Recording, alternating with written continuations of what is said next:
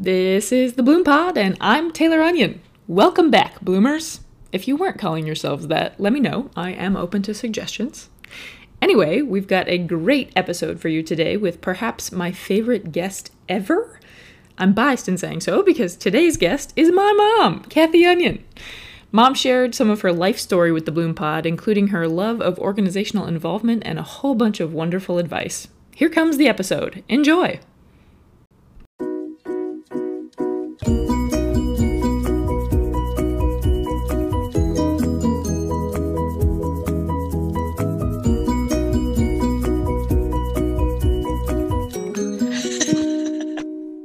Recording live from my childhood bedroom. It's just like you're here. Almost. That would almost qualify as the Bloom Pod's first in-person interview. With flat Tayler. All right. Okay, are you ready to rock and roll? I'm ready, I think. Okay. Well, let's get started then. Okay. Now, I wanted to do this interview with you, Mom, because I wanted to ask you, of course, what it's like to have the perfect daughter. Well, it's been so easy. I'm just kidding, of course. I wanted to do it because I know what a fantastic human you are, and you have created or garnered, I should say, quite the following with your baton twirling skills over the past few years. And I think maybe it's time for people to know the woman behind the baton. I should have brought the baton. Darn it! we could get a cameo or something after the fact. For sure. Little did I know I'd be known for baton twirling. Right. Well, and the other reason that I wanted to have you on was, of course, to circle back to the book that I found in the basement, which was called How to Have a New Kid by Friday. And I just wanted to know if that really impacted, your parenting skills, if that impacted how Austin and I turned out. Oh, I'm sure. Yes. Also show you my mug. Oh my gosh, my mom was right. Mm-hmm. Well, you know me well enough to know that there were lots of reading, because when you're working with college students, I always thought that they're going through some of the same developmental things that kids are. And so if there were things in there that I could use with the college students, I would use them as well. I was always looking for new ways to do things. So it looks like you turned out okay. I think I did. Absolutely. Now that you're saying that, that's making me think of just some of the brainstorming that we did with the Leadership Academy. And I think a lot of the questions I often get were, what resources did you use when you were going through to create? What kind of leadership podcasts were you listening to? Or what kind of leadership books did you read? And as you just alluded to, it's not always specifically the leadership stuff that's in there. So I like to pull from Fleetwood Mac and the conflict management they had within that band. And I like to pull from, different podcasts that I listen to that aren't necessarily leadership related. I like Armchair Expert a lot, but I like to pull things from abstract spaces. Friends, I like to pull from movies. Inside Out, we used a lot in there as well. So yes, when I was in the alumni world, I was at a conference, and one of my friends there, she would go to a grocery store conference, which she wasn't in the grocery business at all, but she found it fascinating to be in a different industry and to stretch. Obviously, leadership is across the board. And so she was learning things about how to be a leader in that space. And the things they were talking about certainly were transferable and could be applicable to what she was doing in alumni and development. So I found that fascinating as a way to stretch. That is fascinating. I would be very curious to know what a grocery store conference would look like. I know. Are they talking about packaging, or I have to figure out? Yeah, I'm sure it's the whole thing of marketing and knowing your client, and same thing that you try to do in alumni relations is try to figure out who your clients are and get them to love your product. Maybe they'll have a breakout session at this year's grocery store conference about please wear your mask. I'm guessing so. And if someone asks you to wear a mask, please don't get upset about it. Right, right. It's just a Anyway, mask. right. Not that big of a deal. Anyway, we kind of jumped in. We hit some heavy hitting, but typically I have my guests kind of talk about their background and their life leading up to this point. So I know where you grew up, and I know most of your background, not all of it. But I'll have you start there. All right. Well, I grew up on a farm outside of Macomb, Illinois, which is a college town, which offered great benefits because it was a college town. We had international students who were our family adopted, so they would come for holidays. So we had some students from Malaysia, and mostly Malaysia, but they would come out and see the farm. And so that our parents were really good about, your grandparents were really good about introducing us to culture and different cultures because the university was here. And so we would go to musicals and the International Bazaar, and again, have these foreign exchange students who would be involved in our lives at different times of the year and come out and visit. So grew up on a farm. When I was a kid, I was this should have been a telltale sign. I found this not too long ago. It was a little book that was called the Buddy Club. So the first organization evidently I was in the Buddy Club, which probably consisted of your Aunt Julie and my cousins. And then the next organization we were in was the Troublesome Creek Fighters. So south of our house was a creek called the Troublesome Creek, and we decided we would be in the group Troublesome Creek Fighters, and we made a handbook and put in rules, and of course made up a song about the Troublesome Creek Fighters. Did you want to share that song? Oh gosh, can I remember it? Well, you'll have to forgive my tone, but it was, trouble is very bad. It makes us all so sad. We do resent it. We should prevent it. Wildlife makes us feel so glad. I don't know why. That was our song. I've known about the Troublesome Creek Fighters for quite some time, and I've never heard that song before. Oh, yeah. Yes. And actually, we had a shell that came from somewhere that the president had. And so I believe this shell is still floating around after all these years, that the president of the organization gets on special occasions and takes care of. The president of the Troublesome Creek Fighters organization that you made up. That's correct. You got it. Which had 4 members. But we did have some sections in that book that said things like, who might we recruit? So we played a lot. As a kid, we played a lot in the pasture and outside, and just were in nature. I raised pigs. That was part of my 4-H experience, or prior to 4-H experience.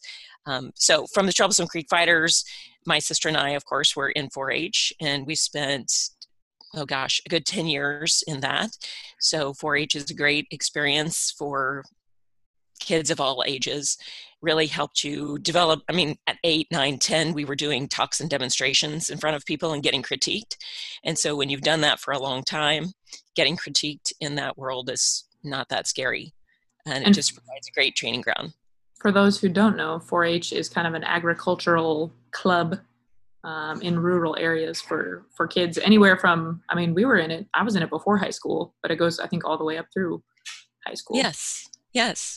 Would you say that it's more geared for the younger kids? Because I feel like once you get into high school, then you have things like the FFA and other, the Future Farmers of America and other organizations like that.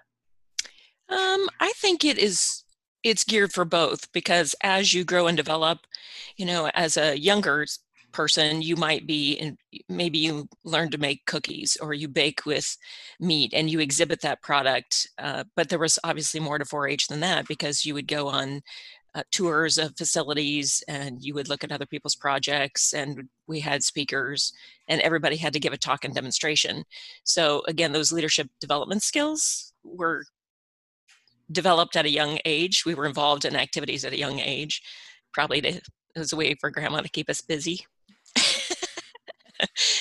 But again, it was a great experience, because at that time, that was the way that we met other people. We didn't have club sports like we normally do, like you went through. That was our way to meet people from other counties and towns and kind of build our network that way. through the projects that we raised. So as you get older, you take on more responsibility. You became officers in the club and you were mentoring younger kids. So yeah, so 4-H was a big part. Then in high school, I was involved in student council and um, yearbook and all that kind of stuff, cheerleading. No baton twirling in high school, Not believe it or just not. yet. No, no, that was just a fun hobby. But and then decided to go off to college, of course, and that just continued. Decided to try out for cheerleading and got involved in a sorority and was involved with several other organizations, Panhellenic, which is kind of the overarching group of sororities. I call it the United Nations of Sororities. And that was a fabulous experience. And those friends are still, we stay in touch today. So it's kind of been a common theme throughout my life of leadership development, I guess. Being in organizations like the Buddy Club, Yes, all the way up to official organizations like sororities and Panhellenic and all that good stuff. absolutely. So at some point after you stayed at WIU to get your master's, I I know, did. Mm-hmm. at some point in there, you meet and start dating Dad, despite the fact that he called you your sister's name when you first met him. Yes, that was actually that was actually after I got my bachelor's. So my bachelor's degree is in management, and my emphasis was in transportation and logistics. Today we would call that supply chain. And so my thought, this was of course in the 80s, so my thought was after graduation that I would go be a purchasing manager because I liked money and I like to spend other people's money. So I had a purchasing class that I really liked. And so I sat for the CPM exam, which is a certified purchasing manager exam. And it's kind of like the CPA. So there's 4 parts. And I had gotten through 2 or 3 of them and then still had 1 or 2 to go. But a recession hit. And so with the places that I was thinking about going to work, like State Farm or Merchants Grain and Transportation, they had a hiring freeze. And so that kind of changed the direction of what I was doing. And I ended up going on to getting a job on campus. And so I got to continue my leadership development in a different way by advising students. And then, yeah, I met your dad. I think And it's truly, we were introduced. So we got to tell the rest of the story. I was introduced by one of our mutual friends, and he said, "It's nice to meet you, Julie." And I said, "Cathy, my name is Cathy." And so then he tried to set up some dates, and that didn't hit it off right away. He always says I put him off for 3 years. I don't know if it was actually that long, but anyway, it's a good, probably embellished story somewhat. well, you can embellish on your side as well and say that it took you that long to get over the incorrect name. That's true. That's right. I was going to say, I think it's interesting that you say that you were going to go and be a purchasing manager because you like to spend other people's money. Because what I know of you, dear mother, is that you don't like spending money, period. You will fix something over and over and over again to not have to spend the money to buy something new. Well, if it's something that I really want, I will spend the money for it. But if it's something, and I think that's a function of grandma. Grandma's always talking about fix it up, use it, wear it out. That was kind of their philosophy. And so I'm sure that's kind of a trickle down. After all, they have a 2005 Buick car, you know? Well, Yeah, I'm pretty sure they can afford something else, but they're content. right. They So do like it's all good. they do like those Buicks. That's like their third one that they've had is I the one think right so. now. Yeah. Yeah. So when you changed what you were doing, I think you worked at a bank for some time, and then Yeah. somewhere along the way, you got involved with the alumni house. Yes. So when I was in college, I worked at the bank for 4 years and got some banking experience, obviously, and worked as a teller, counting people's money. Big surprise there. Uh, And making sure that they were saving it and not that's spending it. that's right. Absolutely. And then a couple of positions came open on campus. So one was in the College of Business and Technology, and that was, I think it was assistant to the dean. And that came open, it was a 10-month job. that came open about the same time that the assistant alumni director position came open on campus. And so I had applied for both and actually was offered the assistant alumni position before they had closed on the College of Business job. And that was offered to someone else anyway. So I ended up taking the assistant alumni position and was there for 14 years. It was a great job. And they thought, didn't Gordy, who was the director of the alumni house, he thought that you would be there for maybe 5 years. Well, that was a concern because they thought that I might leave town because I was young and recently graduated, and that I might get bored staying there and would take off. So part of the interview process, there were lots of questions about what are your plans and those kinds of things. And then in the process of that and working there, I met your dad, and he farms, and you can't move the farm. And so it was a great place to start my career What do you after think? college. And you've still been pretty involved. I mean, when I was growing up, I feel like you drilled into Austin and I how wonderful college is, and oh, I'm so excited for you guys to go to college, and you're going to meet so many great people. And I can't even count on two hands the number of times we would be in public, whether it was at Heritage Days or at the Schuyler County Fair or wherever, and you would run into somebody, and then after we left, okay, now I went to college with him and here's what he does now, or oh, and I went to college with her and here's what she does now. And so it was always about the power of networking. Yes. And of course, it's not like when you left the alumni house, you still stayed at WIU, made a transition there. But what are some of your favorite memories associated with your time at the alumni house? Oh gosh, there are so many. One of my favorite things about being there was that I had a lot of autonomy, and Gordy was the boss who, if you took an idea to him, he might initially go, "You want to do what?" And then we'd talk about it for a while, and he'd be like, "Okay, let's do it." And so whatever it was, he was really gung-ho about developing his staff. And he knew in the process of developing his staff that some of them would leave. But he gave us the opportunity to work on our masters. Several of our staff members worked on their masters while they were working there. And that, of course, was a perk of working at the institution. But he was very supportive of that, and really any kind of programming that we wanted to do that we thought would improve what we were doing, he would support it. And it didn't always work out, but he was like, "Hey, you know what? We got to try this, and this is what we'll do." So that's just the people that I got to work with there was a blast. Yeah. And both the staff side as well as the alumni side, because you got to meet a lot of people in different careers and just kind of hear their stories. And just this transformative time of them being in college. Always, when I first started, I was thinking, and we were having the 40 and 50 reunion, I was thinking, what in the world am I going to talk to these people about? They've been out of school for 40 or 50 years, and I've been out for a year. And I quickly learned that if I just asked them to tell me about what it was like when they were there, that's all I needed to ask, because they wanted to tell their stories about their favorite professors or classes or moments in time, or remember when we did this, and you could just see their faces light up. So it was fabulous.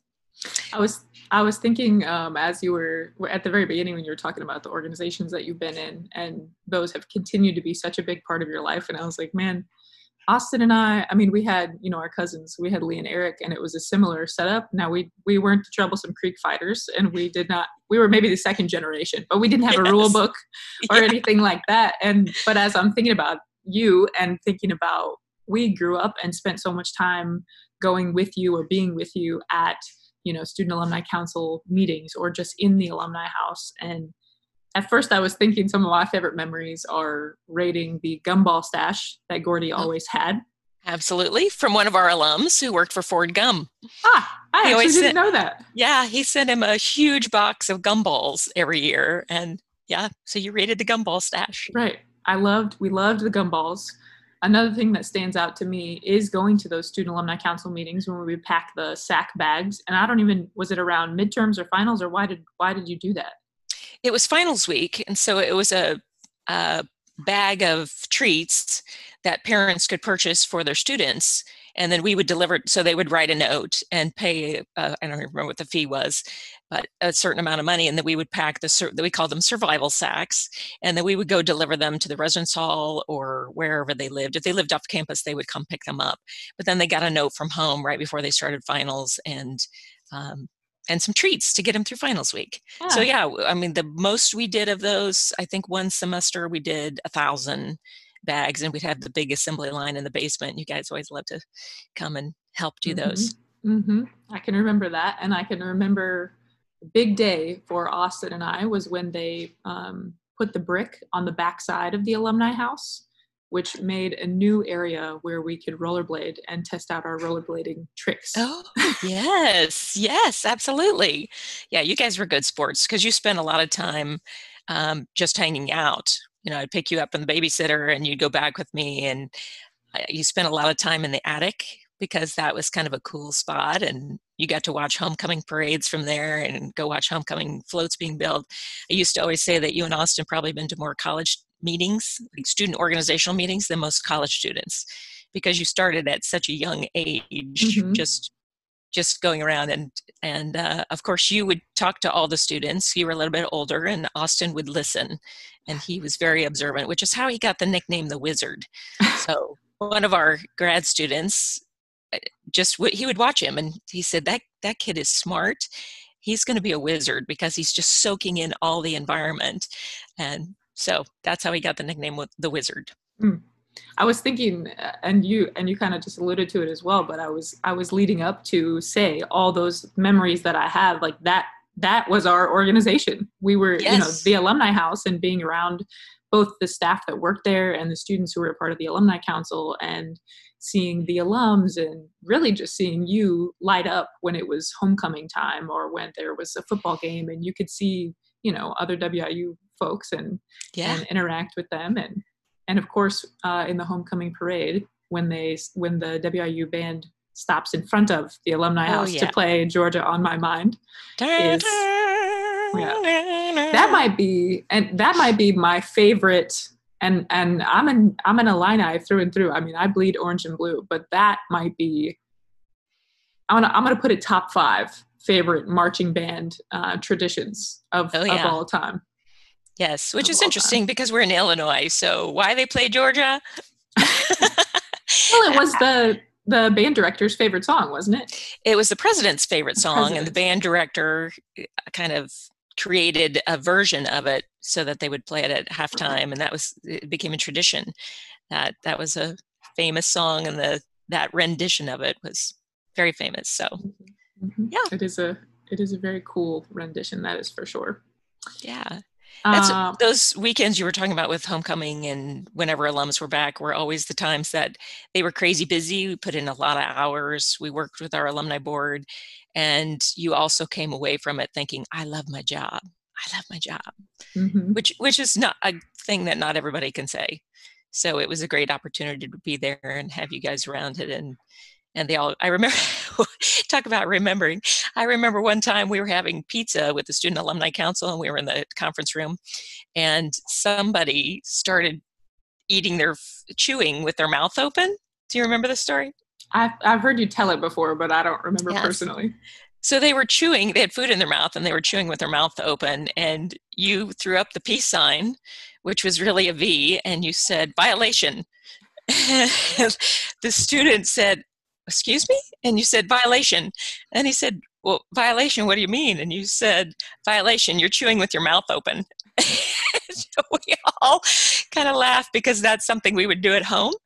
We had little chants and memory things for manners, so that was one of them. No surprise that we had chants and gestures that we would do with a mom who was a former cheerleader. Absolutely. That's actually something I had in my notes to bring up, was that the one that I most commonly remember being used was the V for violation if you burped at the table, because then you would, of course, have to do the dishes that night. But there were always, I mean, gosh, I just the other day was, we had gotten some Comet at the store to do some cleaning in the bathrooms. And you know what I had to start singing. And I can never remember if Comet makes your teeth turn blue or if that's Ajax, but I just sang it however. Yeah. Are you going to sing it? Now I people are mean, curious. well, they probably are. The one that I remember is Comet. It makes your teeth turn blue. Comet. It tastes like Elmer's glue. Comet. It makes you vomit. So come try Comet and vomit today. Yeah. Well done. Well done. Uh, I don't even know. I mean, when we were growing up, you would sing that and the one about Ajax, which is very similar. It's just green Yes. gasoline. Right. But those I don't think that we had either Comet or Ajax as cleaning supplies in our house. And so a lot of the time, I'm just like, well, this must be something that's made up. But You anyway, never know.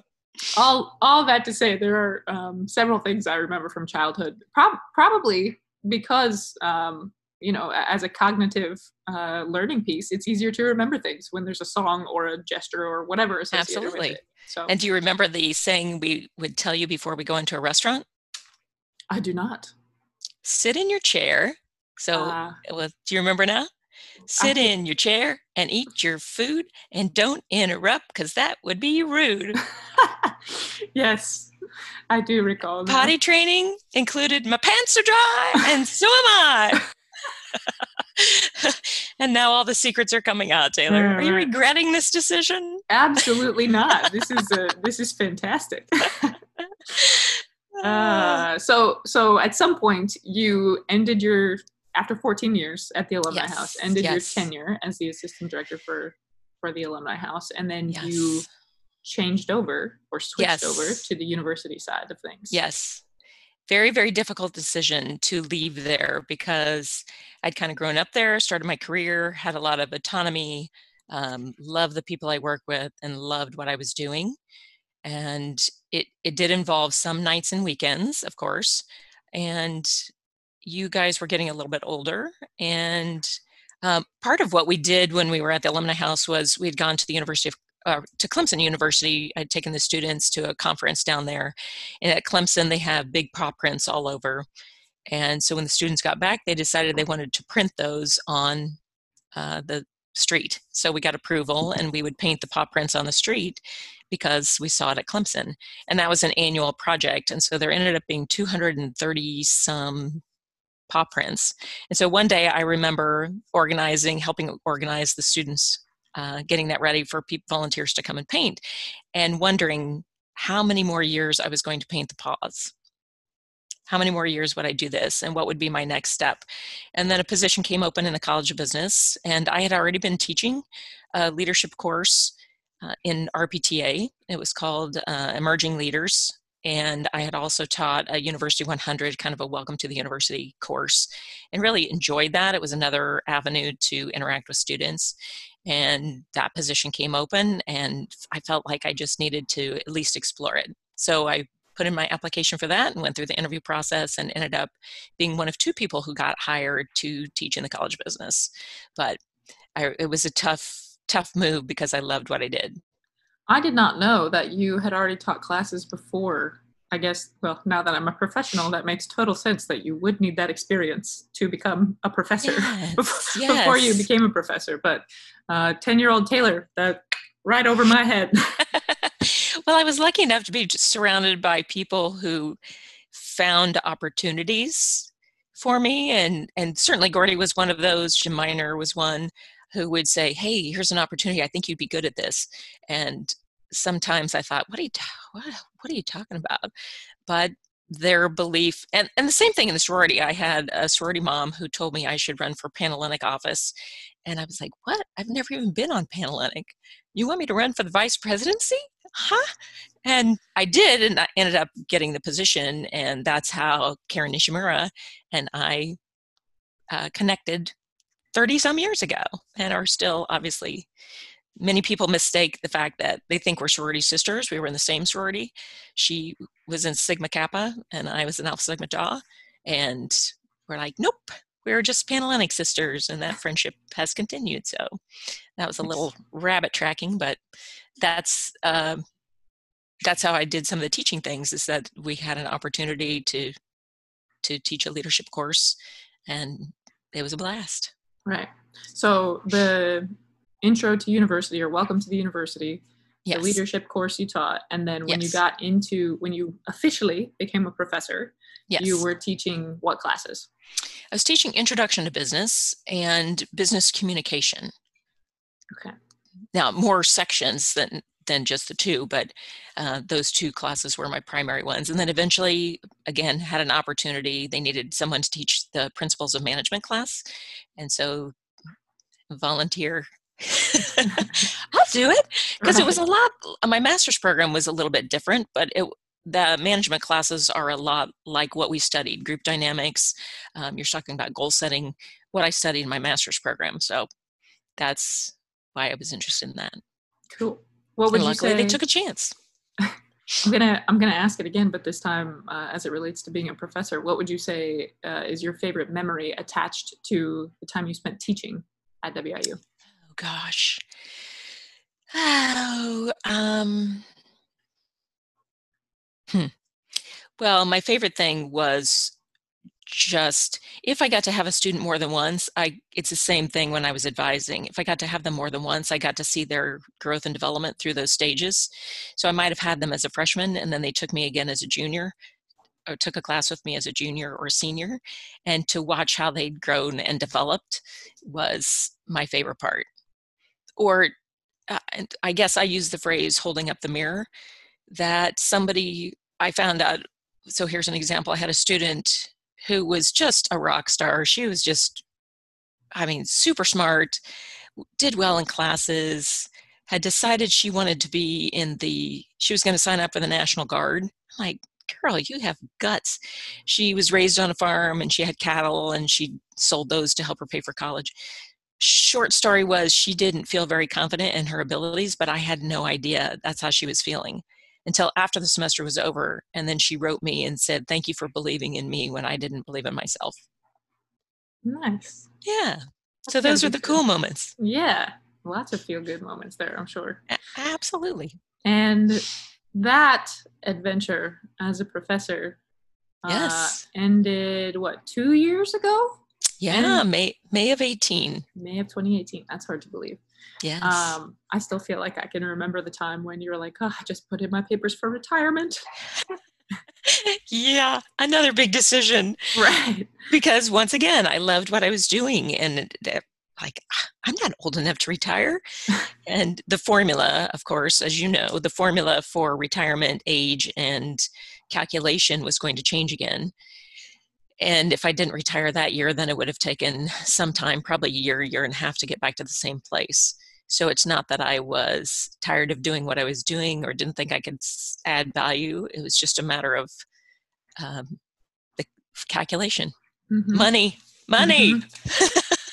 Mm-hmm. And when you retired, what have I been telling you for the past 2 years since retirement?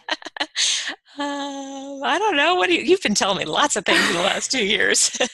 Most notably, or at least what I'm referring to now, is that when you retired, you were like, okay, now I can go back and I can teach part-time, and or I could join this organization and I could do this and this and this. And I said, Mom, why don't you just retire for a while? Let's just pump the brakes. Let's just enjoy the slowdown. But you, of course, you I just was going to say, of course, you didn't listen to that advice at all, and you jumped right into Dale Carnegie training, which is what you're doing now. Yes. Well, you have to remember I'm an Enneagram 2. And since you made me take the test, as you know, Enneagram 2s love to serve other people.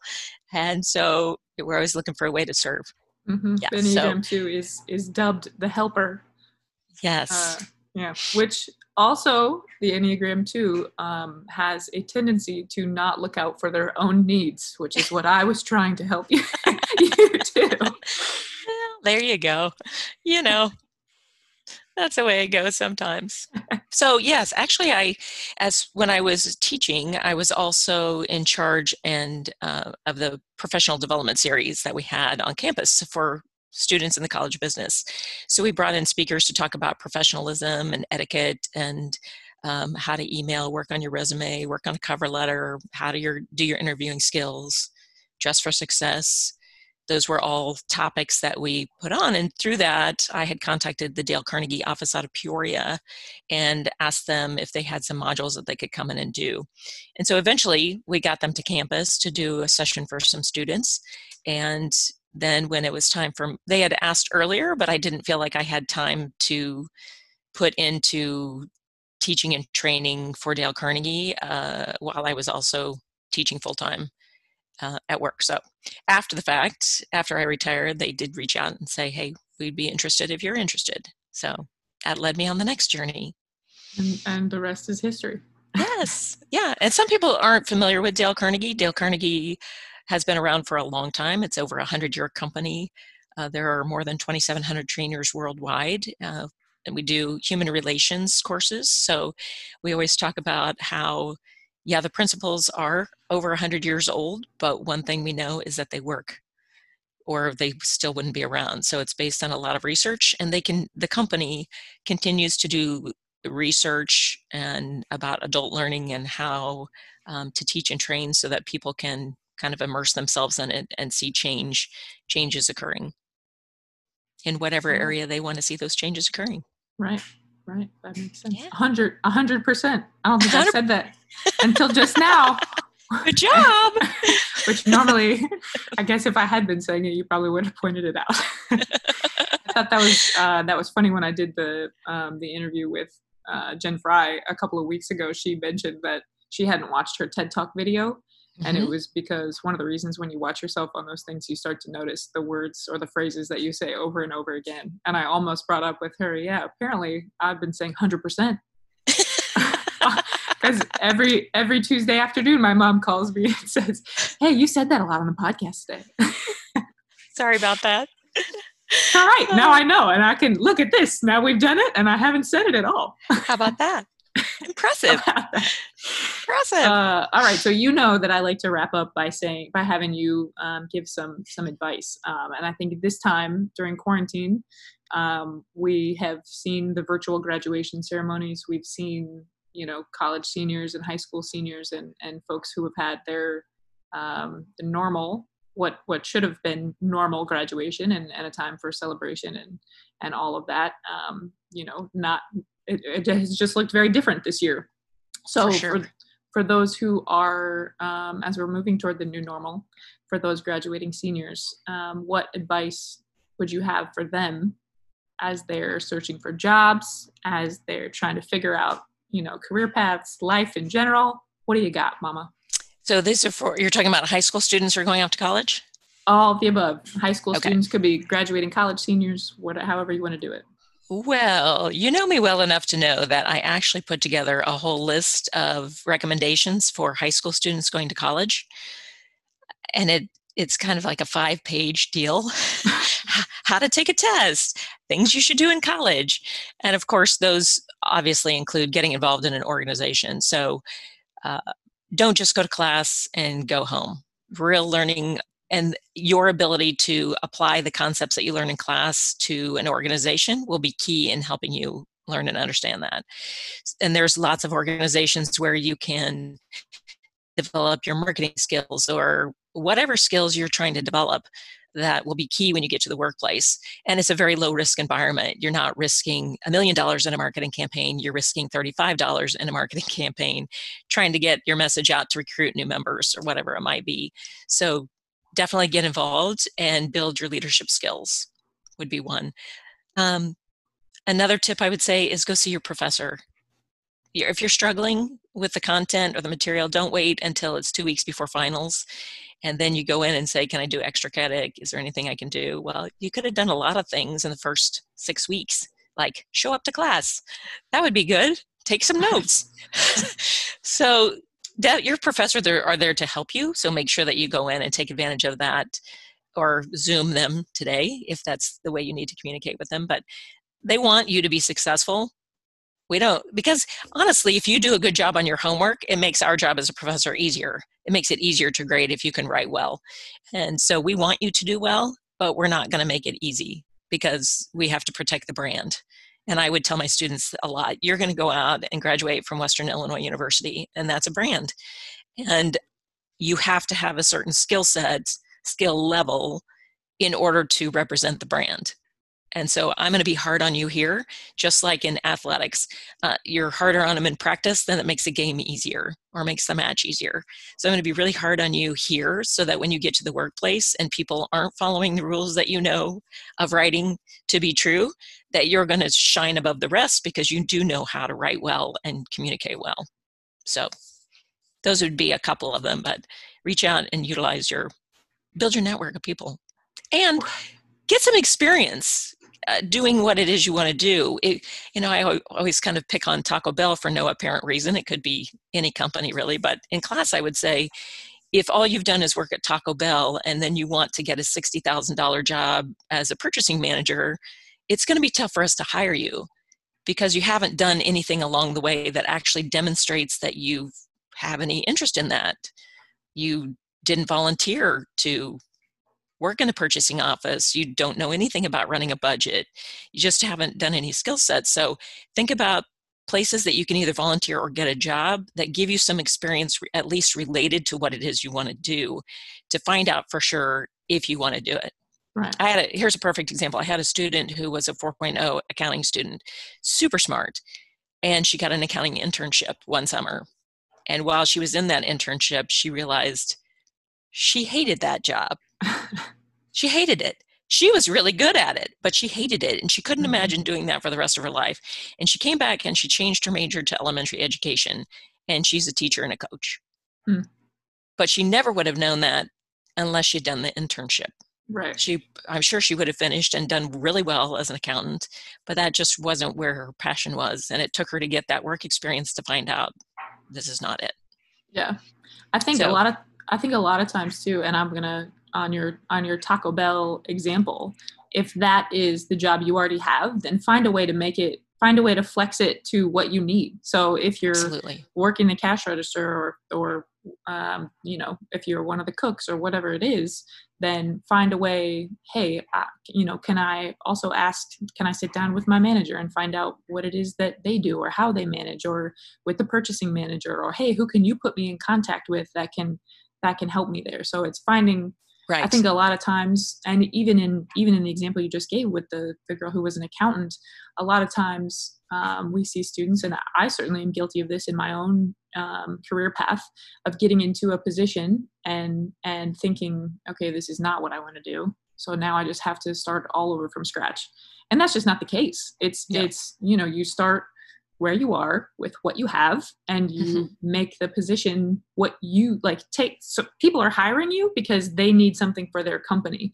And right. On the flip side of that, you are taking the job because you need something from that company. You need the experience. So you have to make it what you need to be able to take whatever the next step is. For sure. Which is a great example. So again, if maybe the Taco Bell position doesn't allow you an opportunity, first of all, you have to be your own advocate. If you don't ask, people can't say yes. They can't say no either, but they definitely can't say yes. Right. And so one piece of the story we kind of left out was when I was at the Alumni Association and you were 4 and Austin was 1. You were 4 and Austin was 1. I felt like I just got home from work and threw you in the bathtub and fed you while you were in the bathtub, which of course I didn't. And then you went to bed. And it was a struggle for me. And while my position was not a part-time position, it was a full-time professional position, I went in and proposed to my boss that I would work part-time. And he first said, well, we can't do that. This is a full-time position. And I'm like, okay, I understand, but I need to ask that, because here's how I'm feeling. And we looked at several different configurations, like, well, maybe you could work from home a few days and maybe you could blah, blah, blah. In the end, he said, of course, we're going to find a way. We want to keep you, so we're going to find a way. And that's, we had another professional person who was underemployed. She had her master's degree, but she had 2 small children who had some physical disabilities. And so we were able to share the job. But had I never advocated for myself to say, this is something that I want to do, that would never have come up, because he wasn't going to come in and be like, hey, you got some kids now, you want to go part-time? That was never going to happen. And so right. Being an advocate for yourself on what you want to do. And yes, that might have meant that I had to leave the position and go somewhere else and find a different job. Luckily for me, they were willing to adapt that position so that I could stay and we could get the benefit out of Susie Miner and Mm-hmm. her expertise as well. So be your own advocate and ask. And then look for if you can't get it in the job, then look for other opportunities to volunteer, because Mm-hmm. employers want to see that you're moving along the path that demonstrates to us that you want to do it, that you actually want to do this job and you've tried it in some way. And you Mm-hmm. know that, because we want to know, you're right, you are solving a problem for companies. And we want to know what's going to make you get up and go to work on the day you don't want to get up and go to work. Mm-hmm. You just don't feel it. Right. What's the passion that's going to drive you? Because everybody has those days in whatever business you're in. Entrepreneurs have it all the time. Like, wow, what am I going to do today? Right. Yeah. For sure. 100%. 100%. All right, Mama. Well, thank you so much for joining me today. This was. Oh, wait, you're not going to ask me any other advice? I have a whole list here. You have 5 pages worth of 5 advice. pages. That's right. Yeah, because I thought she's going to ask me this question. So that's what I would give for college students. Do you have a minute? What other advice do you have that you? I told you if you give a professor a microphone, they won't be quiet. So I know.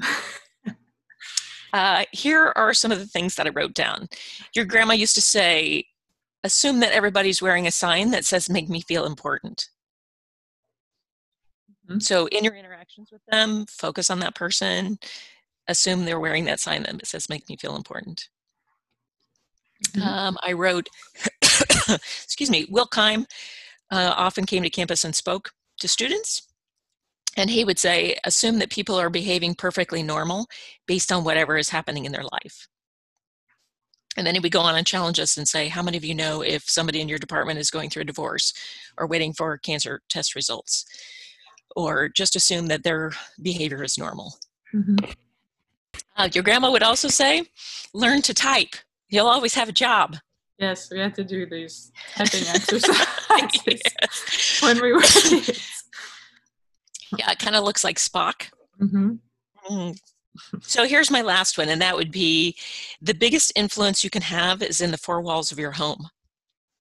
That if you get 100% in career and 40% in family, or 100% in finances and a 40% in work, that's not going to function well, is that you have to find a way to balance for you. I remember hearing someone say, I think it was Brene Brown, was talking about the Angelique commercial from several years ago, said, you can bring home the bacon, fry it up in a pan, and never ever let him forget he's a man. And Brene Brown said, I don't know how much perfume that sold, but I can tell you how much money was spent on counseling because it made women think that they had to be all things to all people at that time frame when that commercial came out. And so anyway, that would be another piece, is that figure out what is, you can have it all, maybe not at the same time. There's always a give and take in relationships, and the biggest influence you can have is with your family. Mm-hmm. Which is why you turned out so great. That's the other thing that I've often had to say to you is, Mom, can you trust your parenting here and trust that I can, make an adult decision or a smart decision or whatever it may be. Which absolutely most often I feel surrounded sending a thank you note or something with finances. Yes. It's like, hey, I think it would be a good idea if you did this. Like, Mom, can you trust your parenting and know that I already sent that thank you note? Or can you trust your parenting and know that I already...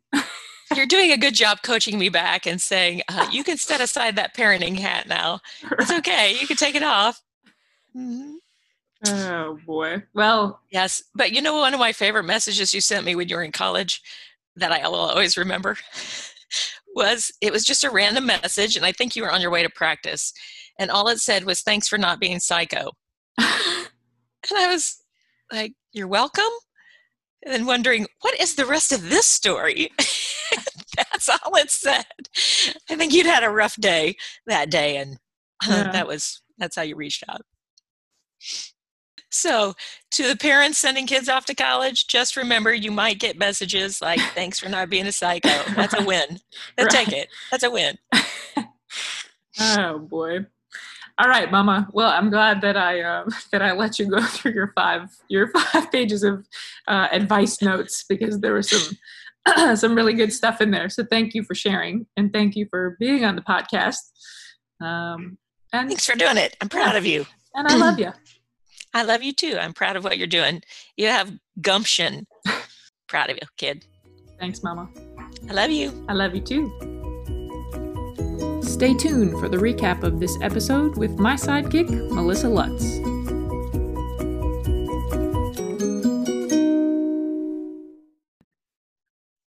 Here we are. I wish that could be like an audible, an audible sound there.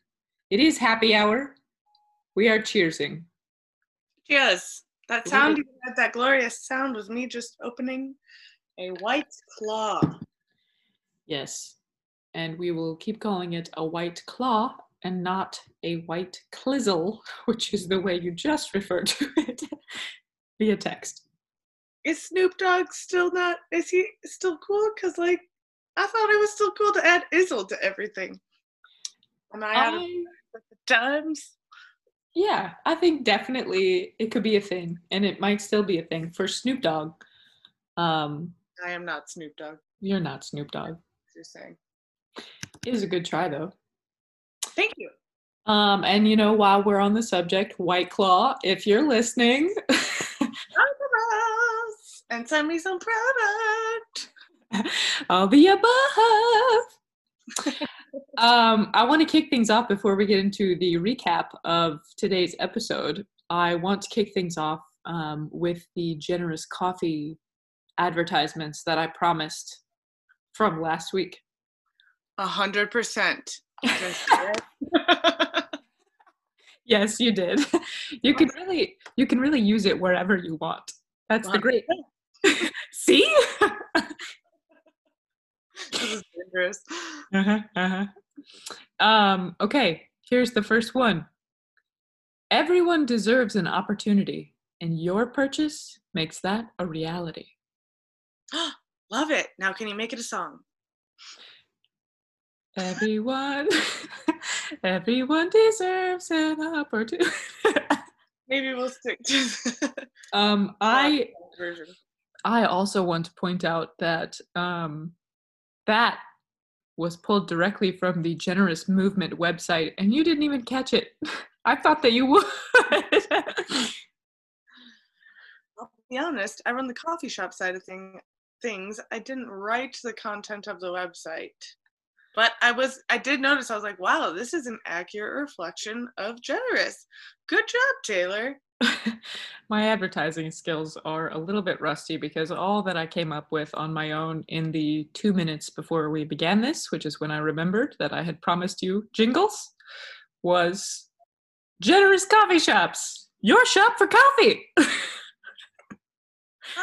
Yeah, it's a good starting point. We can maybe bounce some more ideas around, Mm-hmm. One of my colleagues, anytime that we are trying to advertise our programming, her go-to advertising statement is circa 1990, because she's always like, need help with your resume?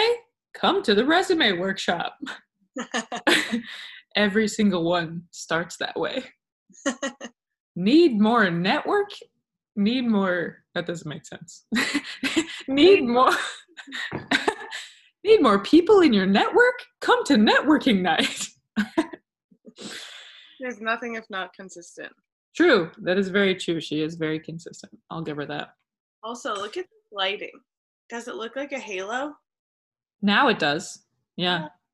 Oh, but I would like to politely request that you use as little video footage of me as possible, given that I'm rocking a peplum shirt from work, some spandex, and rocking the hairstyle of someone who has recently been electrocuted. If we could just keep the video footage to a minimum, that would be preferable. You got it. This will be for the vault.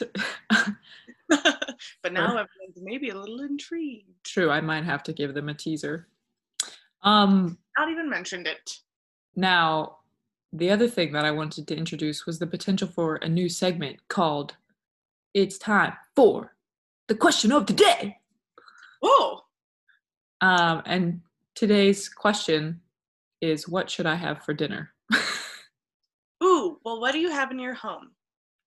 Uh, you You should know, order pizza. that's what I was gonna say. I think that's probably what I'll do. Your long pause told me like nothing that you wanted to eat was in your home. So maybe like order in. Right. It's really just the goldfish that are around here. But anyway, A little appetizer, if you will. yeah, it is appetizing.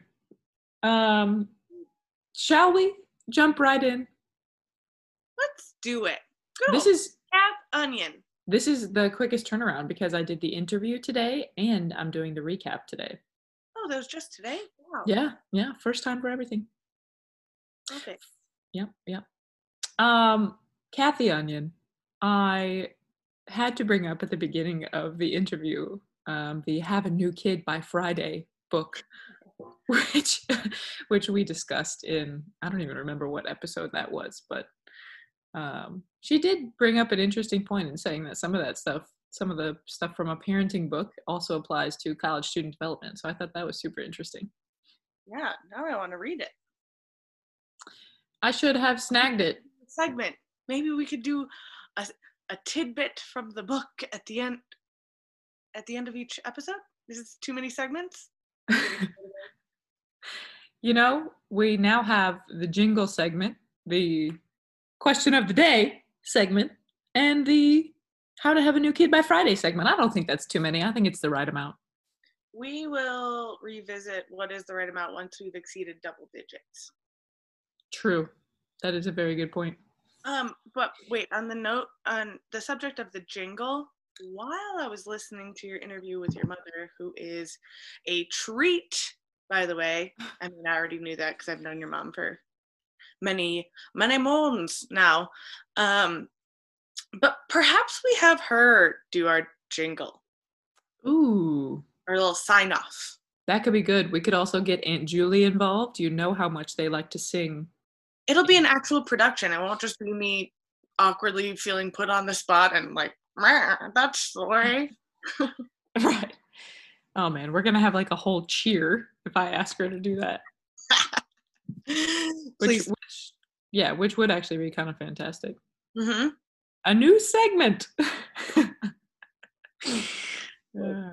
closer and closer to the double digits. We may be revisiting this topic by the end of this podcast. True. This is true.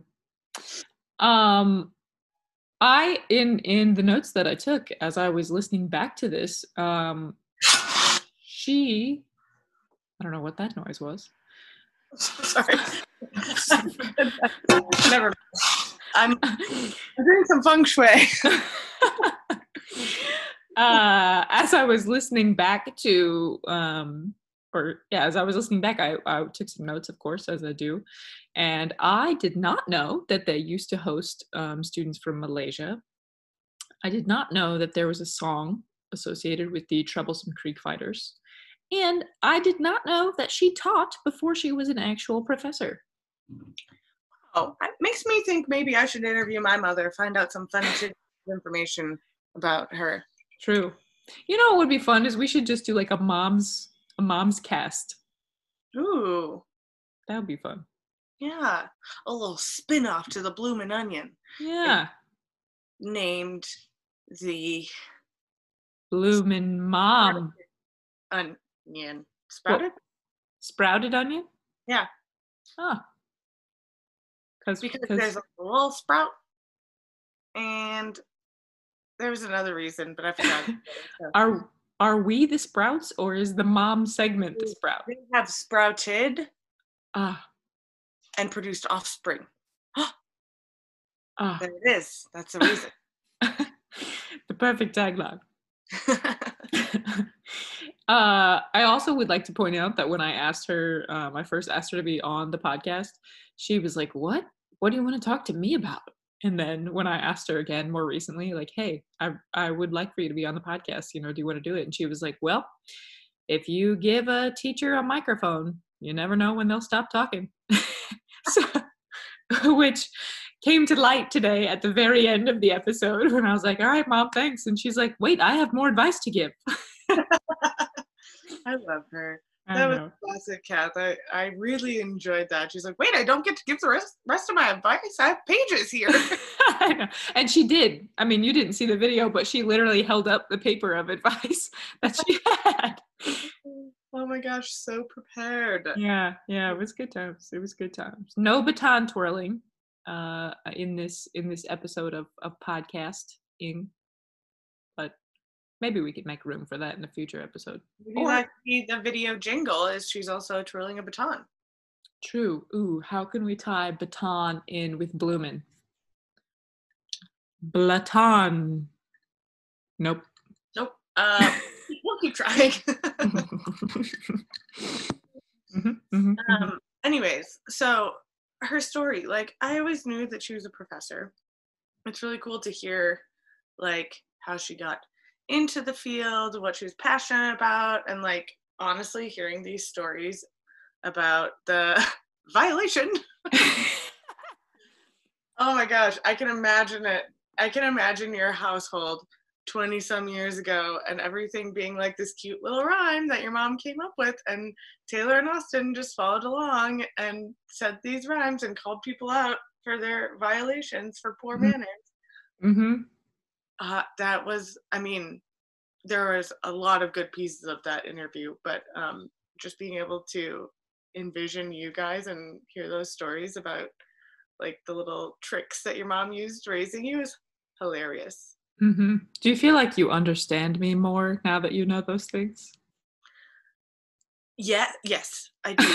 I mean, I feel like you are your mother's daughter in so many ways. True. So, like, I understand you just even knowing Kath, but, like, those stories really drive it home.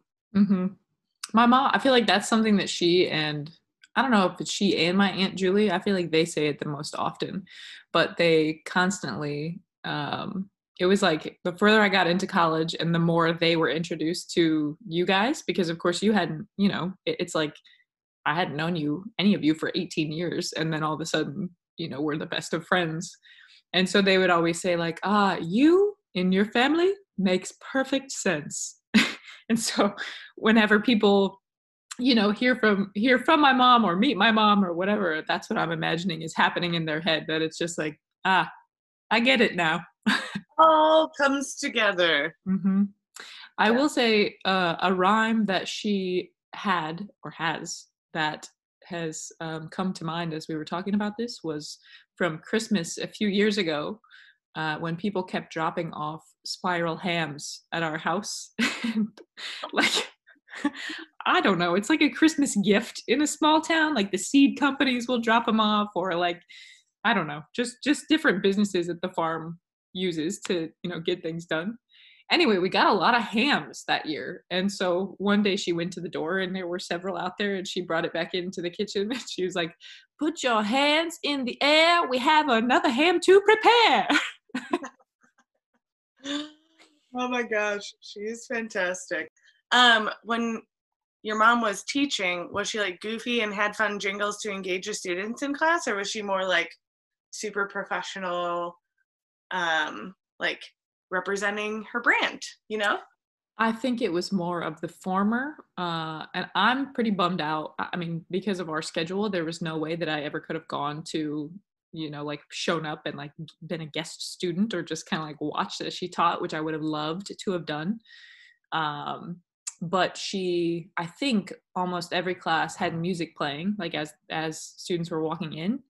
And if memory serves, and I'll have to check in with her on this, but I'm pretty sure that circa 2010, 2011, she attempted the Dougie in one of her classes.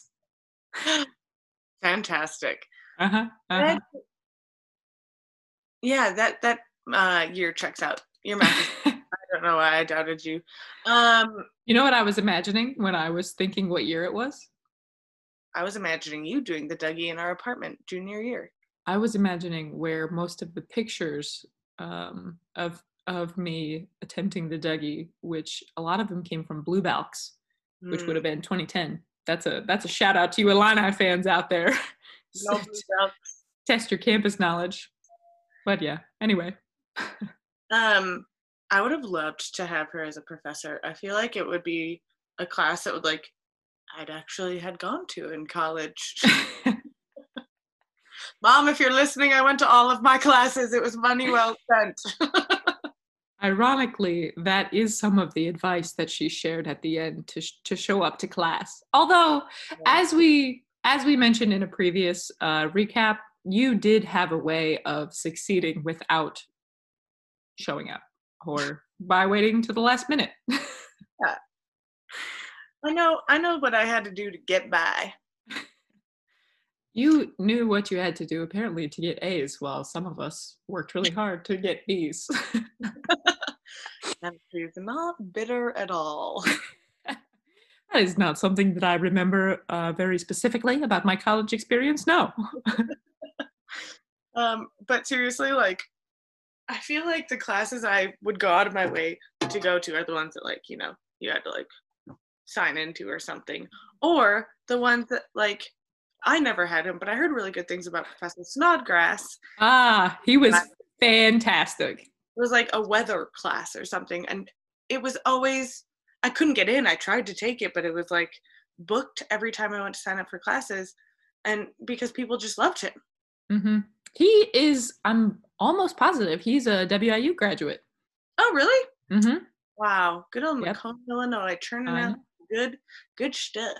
I know. He taught severe and hazardous weather. And if you asked me what I remembered from taking that class, it is shelf clouds, because Jessica Dendrick would always tell us, storm's coming, guys. It's about 20 minutes away, whenever she would see a shelf cloud on her walk home from class. No, Jess, what a lady. I know. Good times. Good times. Wait, but I've got more little notes in my phone that I want to talk about your mom. Yeah, let's hear them. What do you got? Well, I took note of two of the pieces of advice.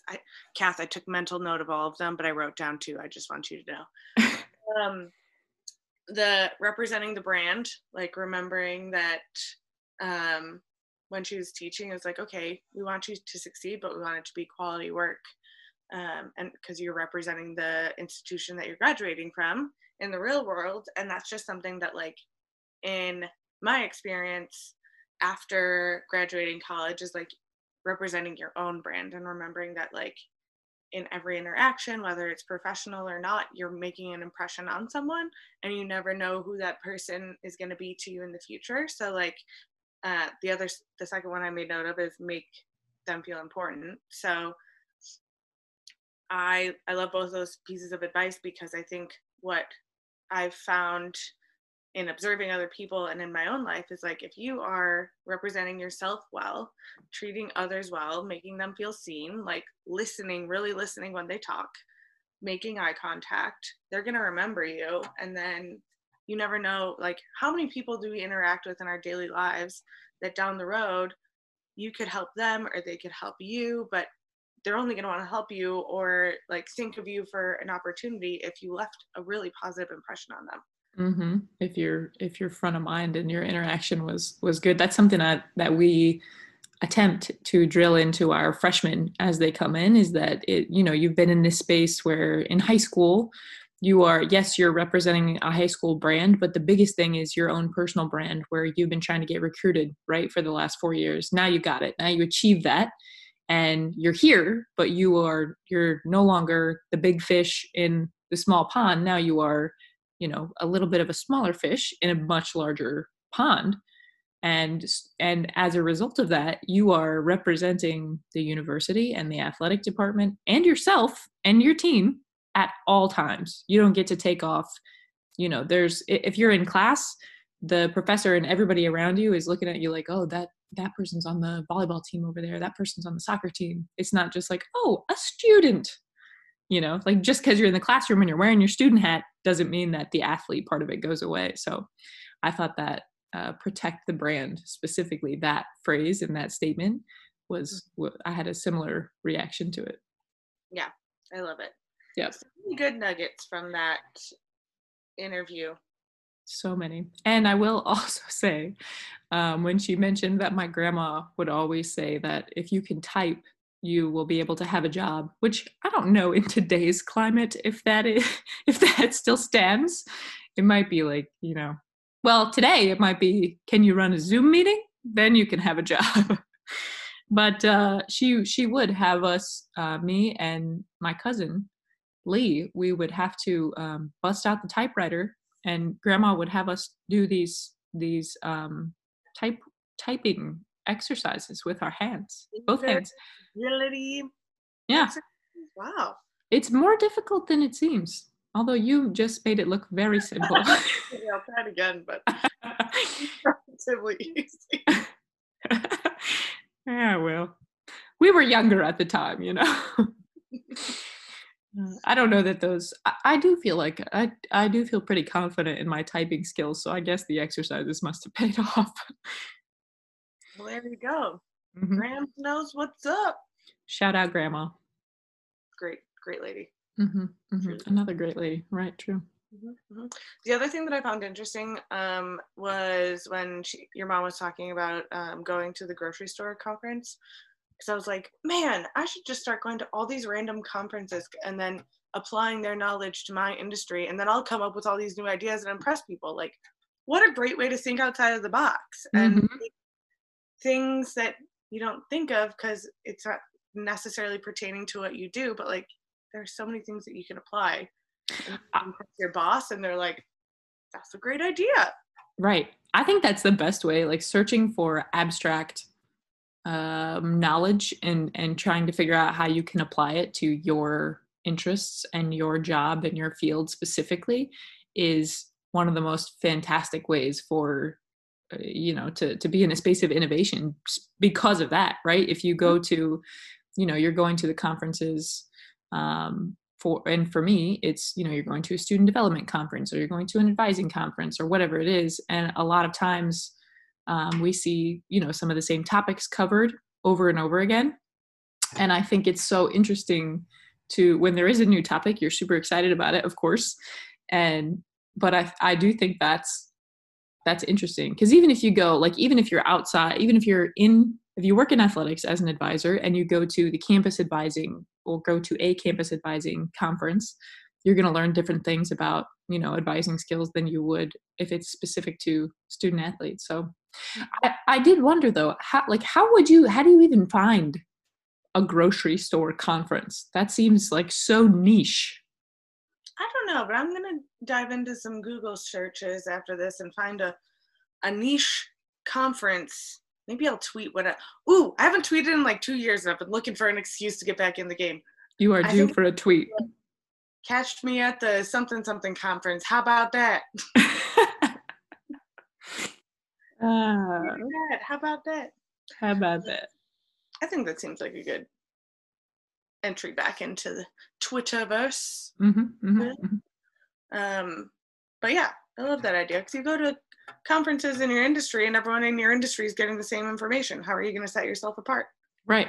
I love that. I love that.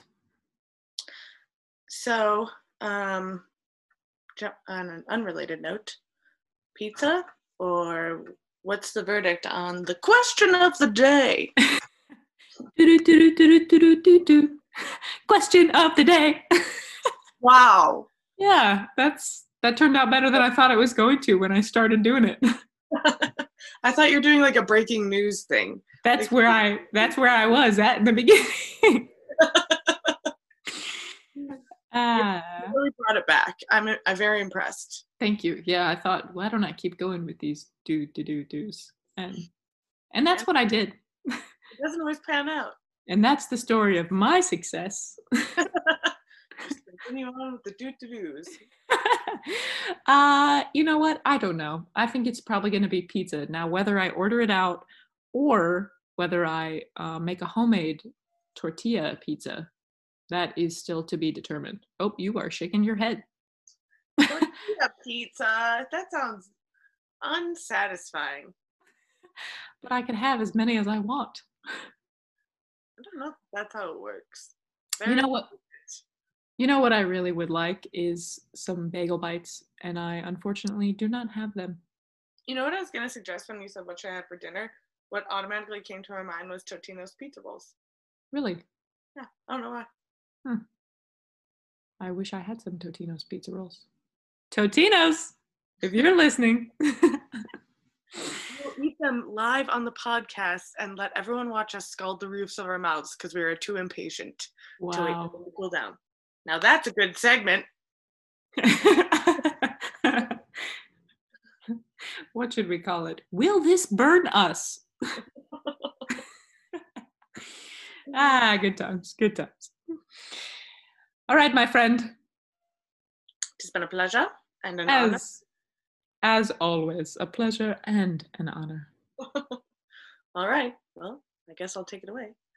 And that's the way the onion peels. We'll see you next week.